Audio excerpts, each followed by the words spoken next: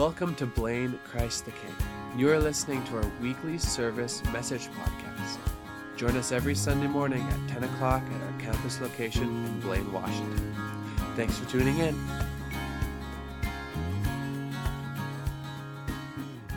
and care for people who are going through difficult times. So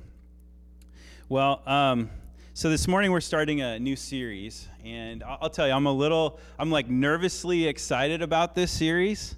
It's one of those series that I feel like we're going to get into the thick of it a little bit. It's going into 1 Corinthians. It's really a book that's all about, like, what does it mean to be a healthy church?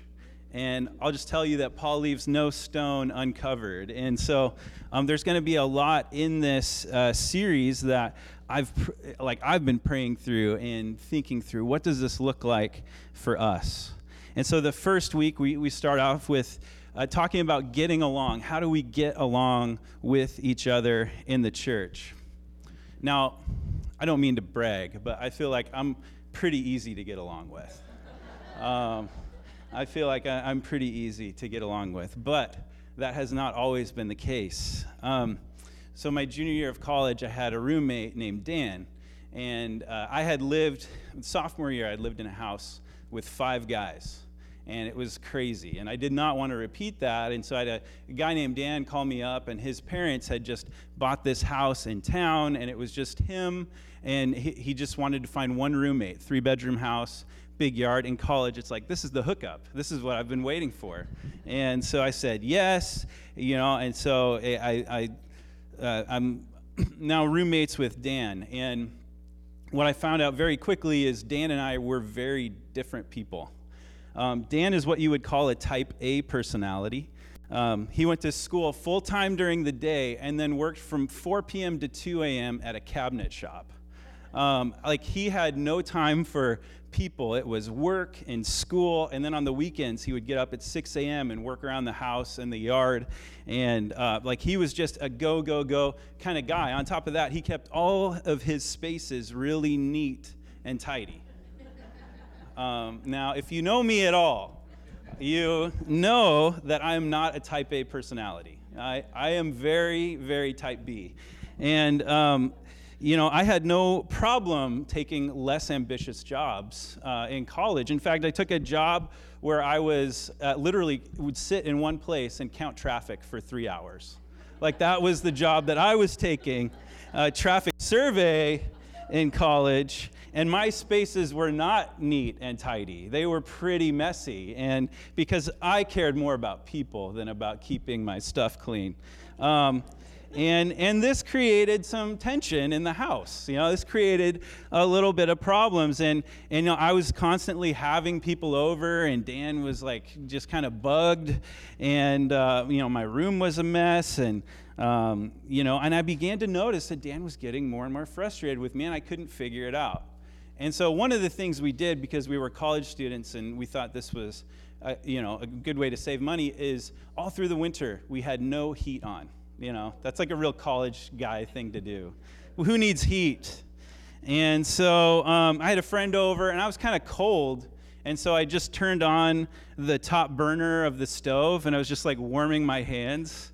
And Dan got so mad. He's like, "Hey, you should just turn on the heat instead of wasting our gas," or I don't remember what it was, but we just didn't get along with each other. And things didn't improve that much as the year progressed. We'd end up being roommates the next year.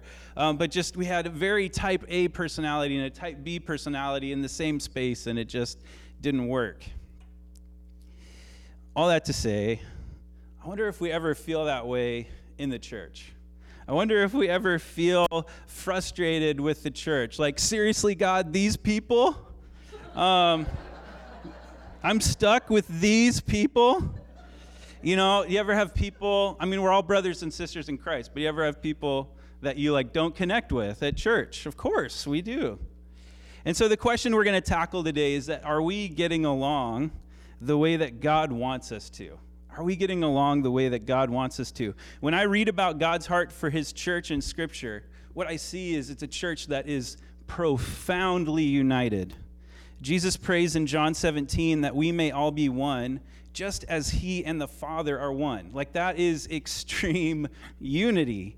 And he prays it that we would be, he prays this in verse 23. He says, I in them and you in me, that they may be perfectly one, so that the world will know that you sent me and loved them even as you have loved me. He asks, may they be perfectly one. Can I ask you, does the church today, and I'm not just talking about our church, but just the church in general, does the church today feel like it's perfectly one?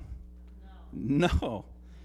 You know, are we living in a type of unity that can only be explained by the power of God? You know, and I think if we're honest, like, we can say no, and it's kind of sobering. And so this week we're starting this series called Hey Church. And so for part of this year, we're going to walk through the letter of 1 Corinthians. And again, this letter is really addressing church health. What makes a healthy church? What are the issues that we need to address in order to be the church that reflects the love and the unity in Jesus?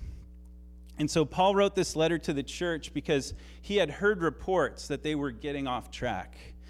They were fighting with each other. They were excluding each other. They had lost their way, and they were badly representing Jesus. See, Paul had originally planted this church in Corinth with a couple named Priscilla and Aquila, and they worked together in the same trade. They were tent makers. And so for 18 months, Paul worked and he preached. And out of that came this church in Corinth. And Corinth was a very wealthy city in Greece. It was also a very pagan city, and there was a lot of stuff going on in Corinth. And so after, Paul spends 18 months in this city and this church is born, he leaves and he goes and starts this other church plant in Ephesus, and he's there for 3 years. And while he's there, he gets a letter that says that, hey, the church in Corinth, things are not going well. And so he writes this letter. He finds out that, in Corinth, the church is struggling with divisions and cultural confusion and immorality and all these different things. And so he writes this letter to correct them in love. Sometimes the most loving thing you can do is to correct people.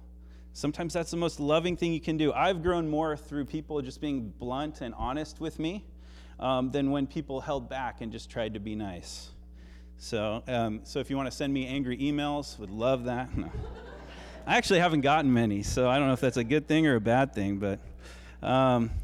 But Paul, so what Paul does is he addresses this laundry list of problems in the church in Corinth: infighting, division, sexual immorality, food and alcohol, legal issues, differing views on worship, differing views on spiritual gifts. Like, he just goes down the list. And so many of these things are still struggles in the church today. We're still fighting these things today. They had a church that was gathering together, but they weren't getting along. And so here's how I would sum up the church in Corinth. The church in Corinth was a church with problems, aka a church. You get that? Can we agree that every church has problems? Every church. Has anybody here been to a perfect church? If so, I want to know where it is. I want to go too. As long as the church has people, it will have problems, right? As long as the church has people, it will have problems. And my whole life, I've read books from all sorts of different people who want to fix the church. I've read so many different books about what the ideal church would look like. I'll go down the list. Just in the last couple of years, I've read Organic Church, Church 3.0, Church in Hard Places, Disappearing Church, Reappearing Church, Center Church, Barefoot Church, Total Church. There's so many books out there.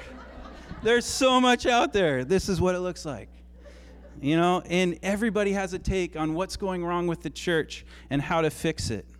And there's a lot of great wisdom in there, but will we ever really get the church right this side of heaven?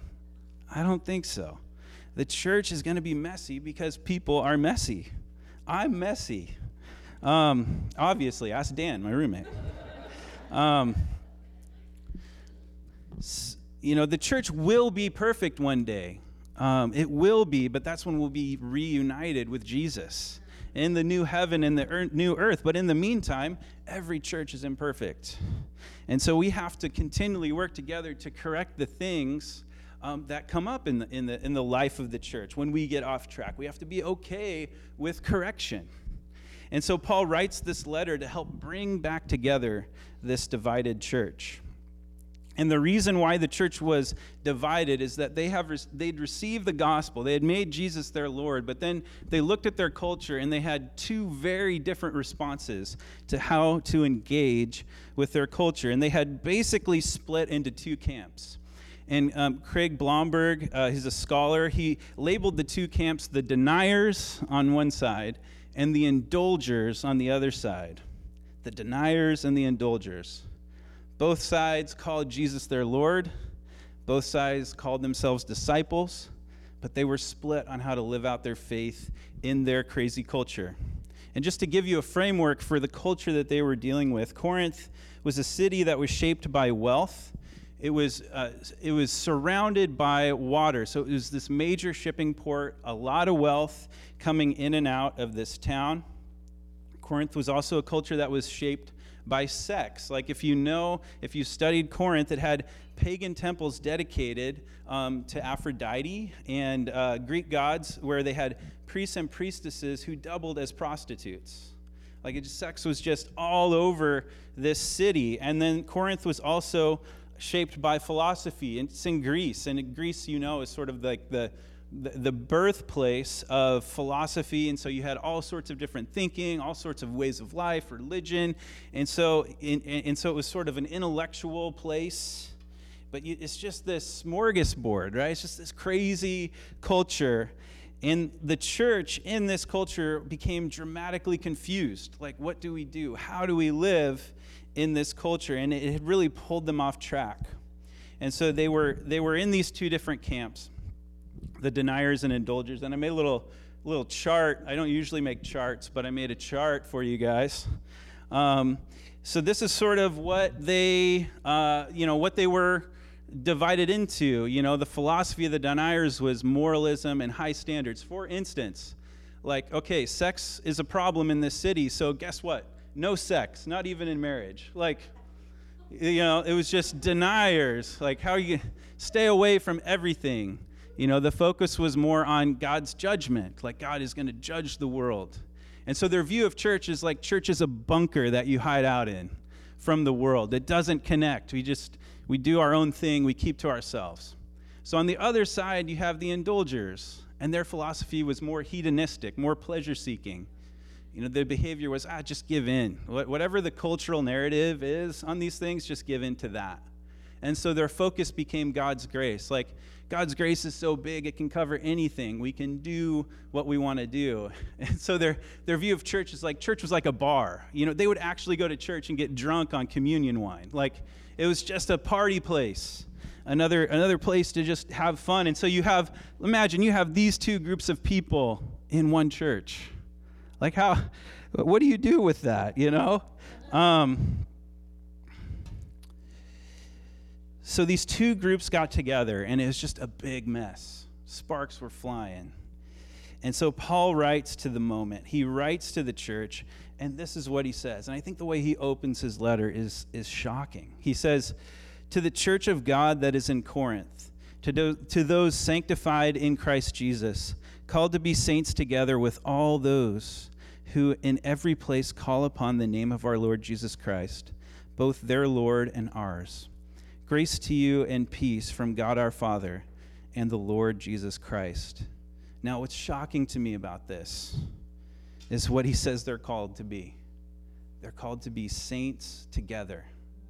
They're called to be saints together.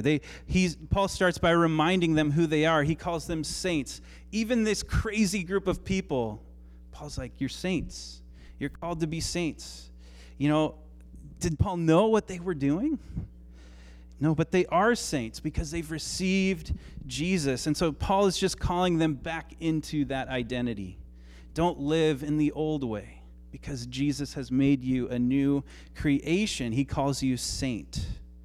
And Jesus has called you not just to be a saint alone, like a vigilante.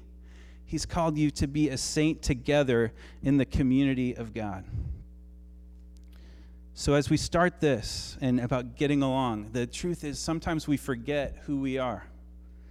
When I moved from the Salem area into Portland a long time ago, I remember we really liked Portland, and my wife and I really liked hanging out in Portland, but we were more comfortable in Salem for some reason, so we'd go and hang out down there sometimes, hang out with our old friends. And I remember I was going into work one morning, Monday morning, and we were all talking about what we were doing, and I mentioned that I'd been hanging out in Salem that weekend, and Salem is a lot less cool than Portland, And I remember my friend Sam, he's like, bro, you don't need to hang out in Salem anymore. You're Portland now. You're Portland now, okay? You don't need to go there anymore. You're cool now. You're a Portlander. Just hang out in the city. And sometimes we struggle to make a similar identity shift when we become Christians. We're used to being in the world and being like everybody else in the world, everyone else we're around, and God would say, hey, you don't need to go there anymore. You're Jesus now. You're a Jesus person now. You're called to live this life on a whole new level. You don't need to go back to Salem, or wherever, Salem's great. Sorry, if you're from Salem. I love Salem, so obviously.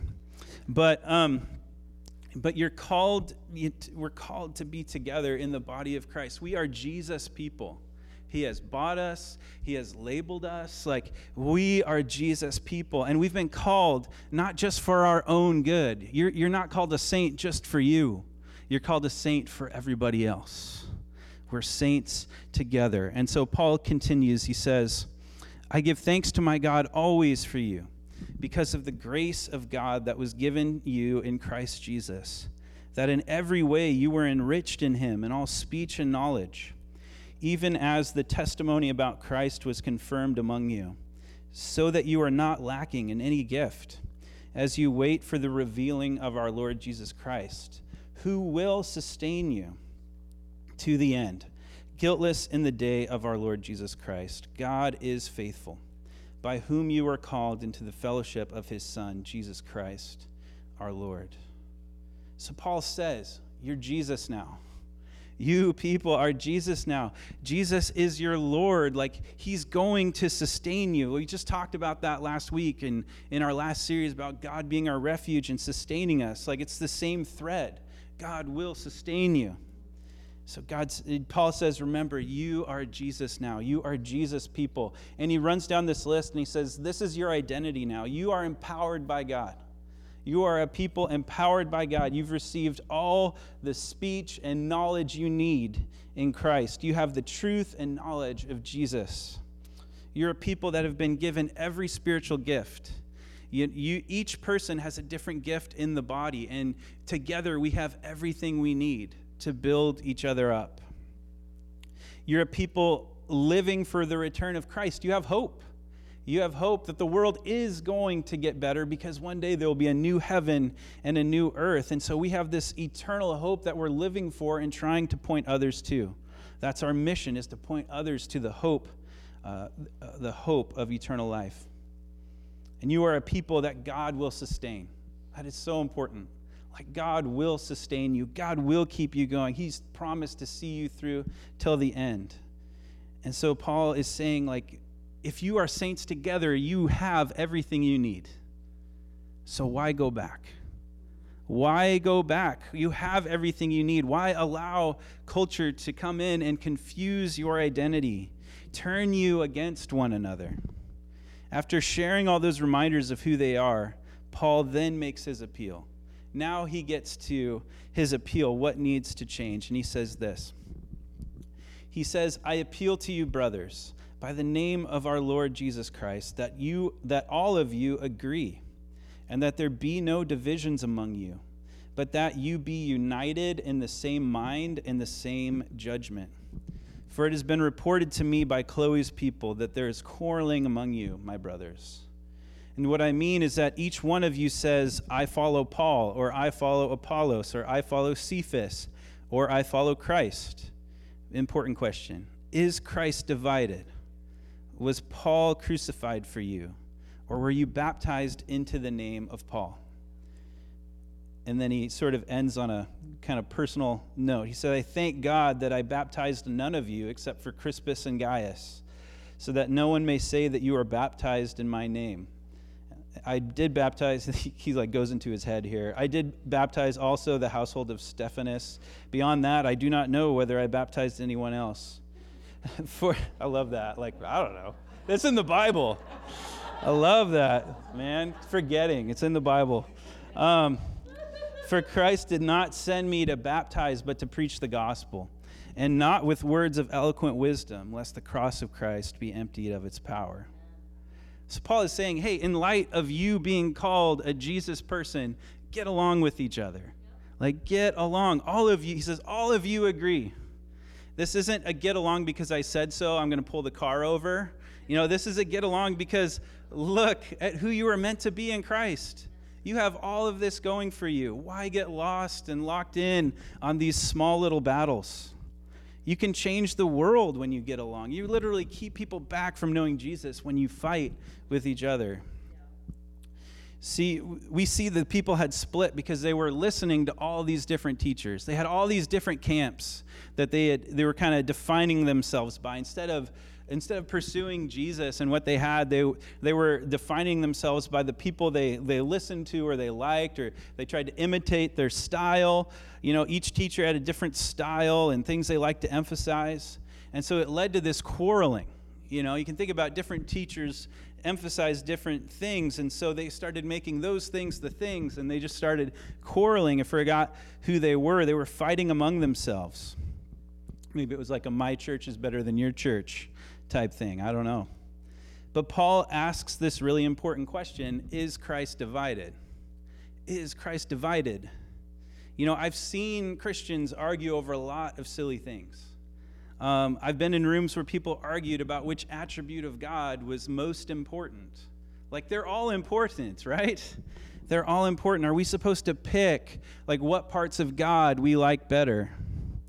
No. And then when we fight each other, when we fight each other or compare ourselves to other churches, that's when we lose. We lose that identity, that greater purpose. If you think of the church less like a bunker and less like a bar and more like an army, like we're all fighting the same battle. We're all on the same mission. It doesn't make sense for us to put down other battalions that are fighting the same mission that we're on. We're all on the same mission, and it's an urgent mission. Like, saving the world is an urgent mission. Of course, we do need to be discerning about teachers and leaders. We need to make sure we're not following like the false gospel, and that's why we need to be in the scripture so that we can know, we can know a false gospel when we hear it. If we reduce the gospel to judgment only, or grace only, or Jesus as a means of prosperity, like, that's a false gospel. If your pastor has $6,000 sneakers, watch out. I don't, so I'm good there. But that is an actual thing, unfortunately. But here's the point. Fighting happens when we forget who we follow. Fighting happens when we forget who we follow. If we forget that we're following Jesus, if we forget the calling and the mission he has on our lives, and we end up focusing and fighting on the smaller things. We can give up our lives to smaller causes. And Francis Chan put it this way. He said, we can fixate on strange peripheral things when we lose sight of mothers who are watching their kids starve to death. We can complain when we forget we have brothers and sisters being cruelly tortured in prisons right now for the gospel. We have a tendency to argue and divide over trivial matters when we forget that hell exists. Like, that's strong language. But if we believe in Jesus, there isn't any greater mission. There isn't any greater calling. There isn't any greater identity that we can have. And so we have to examine ourselves. Like, are we living? Are we about what is truly important? And when we forget who we are or what we're about, when we fight, we can fight and squabble and argue about little things.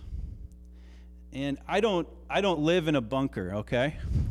And so, like, I am probably with most of you well aware that, like, politics are sharply dividing our culture right now. Like, it is crazy right now. And what's sad to me isn't that politics is dividing our culture, but it's sad to me that politics is actually, like, working its way and dividing the church into two camps. A lot of people are consumed with what's going on. And a guy named Mark Sayers talked about how we've moved in this country from having political viewpoints to political religions. That we so firmly hang on to our political beliefs that they actually, like, make up a huge part of our identity. And I think we need to examine ourselves. Like, are we being shaped more by what's going in the political world than we are by being shaped, or are we being more shaped by Jesus? Are we being shaped more by theology or more by our politics? See, what Paul calls the church to, he says, have the same judgment and the same mind. One church. Same judgment and same mind. That doesn't mean that we all need to have the same political opinions. But what does it mean? What does it mean? Because we aren't robots, right? We all have independent thinking. But what it does mean is that we need to allow Jesus to form our thinking, for him to be the primary thing, that the truth about Jesus, he must be the primary lens through which we see the world. And that's how we get to agreement, when we can decide that this mission is the most important mission. Because if Jesus is primary, then everything else becomes very, very secondary. We can only have one kingdom. That's the primary kingdom for us. You know, my favorite class I ever took was this class called Biblical Leadership, and it was with a guy named Rick McKinley, who I've quoted a lot. He's a pastor of Imago Dei Church in Portland. And one time I submitted this paper to him about the church. I read a book with church in the title, somewhere back there. And basically what I did is I took all my ideas from one book and submitted this paper. I didn't really think through, like, what the book was talking about. I just said, oh, this guy's an expert, so I'm just gonna put this out there. And when I got the paper back, he had written it in big letters. He had written across the top, don't buy anything wholesale. Don't buy anything wholesale. Don't just buy something that a human made, like hook, line, and sinker. And that was a learning moment for me. I realized that I had just taken in, like, the opinion of a supposed expert, and I just ran with that. And so what Rick was challenging me to do is, like, think through this through the lens of Scripture, through the lens of Christ. Is what you believe, does it match up with what you know to be true about Jesus? And guys, I really think, like, we need a lot of discernment today. We need a lot of discernment today. We need to make sure that we're following Christ, that we're not following another pastor or another leader, that we're not just following a political platform. We need to not buy anything wholesale except for Jesus and his kingdom. And that's the point, is don't buy anything wholesale except Jesus and his kingdom. Let Jesus inform what you think and believe about the rest of it. Because it's tempting to get behind movements. It's tempting to get behind things that sound good. But are we testing everything that we hear with the truth and the love and the character of Jesus? Seriously, like, I would actually love some emails. If you, I'm just opening up the floodgates. I would love it if after I preached, you guys, like, looked in the Word and were like, hey, Tyler, what about this? Or, you know, what about this? Maybe you missed this. Like, I would be good with that, because I would know you guys are testing what I say against Scripture. I am not infallible. I'm mostly infallible. I'm kidding. No, it's possible. No. But yeah, I would love, like, if you dove in and you're like, I don't know if this is right. Like, what are you doing up on stage talking? But that's why we're reading through the New Testament this year. It's not just an arbitrary thing that we do. We're really saying, hey, we want to be formed by the truth of Jesus. We want to be formed by the truth of Scripture first, and we want that to be the lens through which we see everything else through. Because what if the truth of God was the main thing that shaped your life? What if the truth of God was the main thing that shaped your life? Jesus is the only constant. He's the only thing that won't change. What people cared about 25 years ago, they don't care about today. Nobody's reading newspapers from 1995, you know? Like the things that we care about today will pass, but the one thing that is constant is that Jesus will always be Lord. Are we living for that? Because when we're fully bought in, we can talk about the secondary things without creating division. So we're going to end today. The worship team can come on up. We're going to end today by focusing on this mission that brings us together. I want to close with this verse. Paul says in verse 18, he says, "For the word of the cross is folly to those who are perishing, but to us who are being saved, it is the power of God." Like, this is really important. That for the word of the cross is folly to those who are perishing, but to us who are being saved, it is the power of God. So Paul says that if we get really excited about Jesus and the cross, people are going to look at that and say, that's stupid. Like, why would you give your life to that? Like, look at all these other things you could give your life to. And maybe that's sometimes why we have trouble talking to people about Jesus, because we're afraid to look stupid. I've definitely fought that battle before. And so maybe it's easier to talk about all the drama going on in the world right now, but Paul is saying the only thing really worth talking about is the cross of Jesus. God the Son dying on a cross for us. That's the only thing worth talking about, because it's only in that has the power to save anyone. It's only in knowing Jesus, the God the Son who died for you, that can save the world. Everything else will fade away. Everything else will be thrown out like old newspapers. It's only Jesus that will last forever. So the question is, are we willing to look stupid together, right? That's a really good invitation right there. But that's how we change our city. We make the cross the main thing, like the message of the cross. Because it's only the cross of Jesus that can change our city. It's only the cross of Jesus that can take a diverse group of people and make them family and call us saints together. The cross can take a group of crazy mixed up people and turn them into saints together. That only happens through the power of Jesus. And we have so much together. When we really love each other, we have everything we need. We have all the gifts that we need. Everything that we could possibly need for life in Christ, we have together. So I want you to think this week, okay, 2 things. How can I get my heart right? What do I need to do to get my heart right? And then is there somebody that I need to talk to? Like, is there some sort of division that shouldn't be there, but that I need to talk to? And this takes courage. Like, I had to talk to somebody this week that I didn't want to talk to about something that needed to be talked about, and I got nervous. I tried to talk myself out of, like, having this conversation, but, like, I'm so glad I did, even though it was uncomfortable. And sometimes that's what we have to do in order to preserve that unity. But it starts with making Christ our primary thing. Being okay with making the message of the cross of Jesus the main thing in your life.